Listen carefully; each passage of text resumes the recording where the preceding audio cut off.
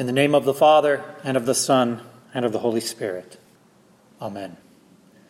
The Roman Catholic Church has a teaching called the Immaculate Conception. Perhaps you've heard of it. And perhaps you assumed, as I did, that this referred to the conception of Jesus.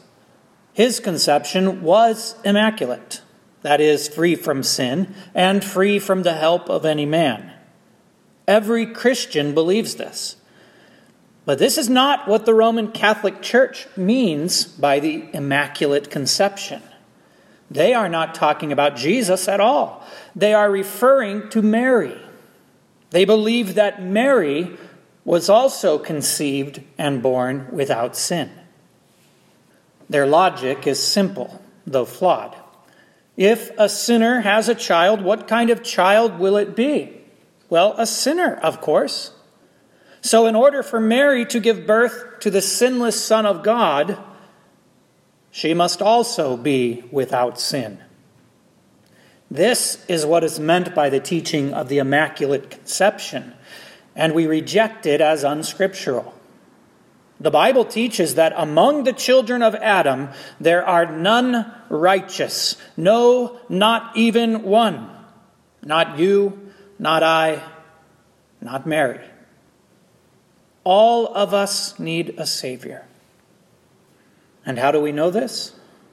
Well, from the Scriptures, of course, but also from Mary's own words, which are also recorded in Scripture.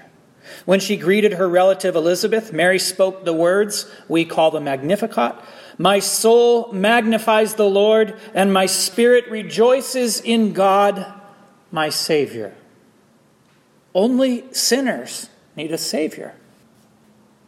And also, when the angel Gabriel appeared to Mary, we read that Mary at first was afraid.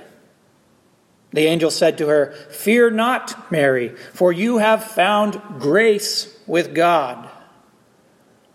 Why was Mary afraid? The same reason you or I would be afraid if we encountered an angel. Sinful man is always afraid of holiness. Remember in the garden when Adam and Eve ate the forbidden fruit? What happened next? They hid from God because they were afraid.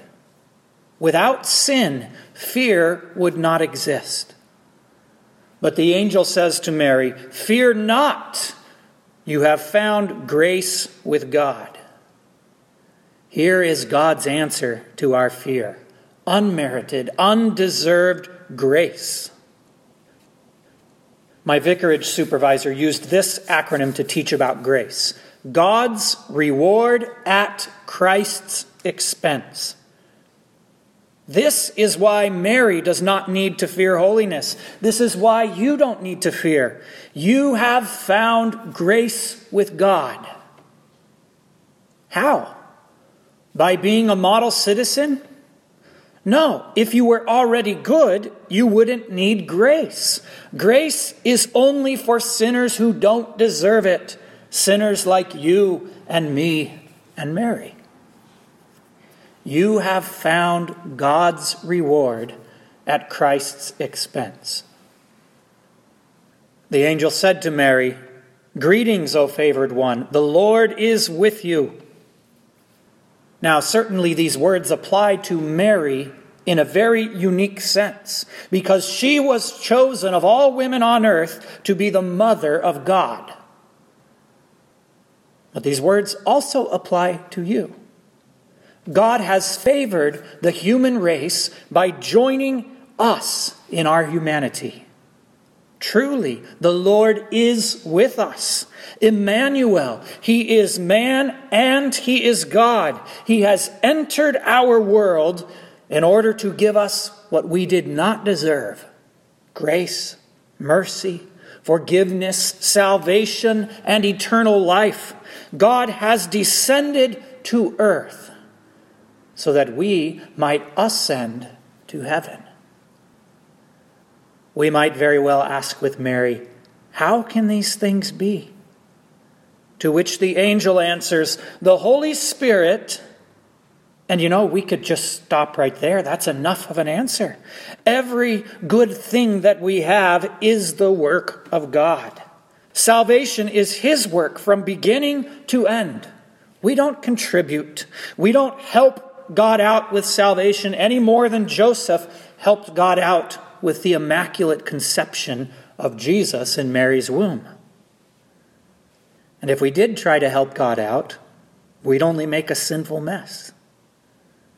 So instead, we respond to God's announcement, following the faithful example of Mary and saying, "Let it be done to me according to your word." In the name of Jesus, amen.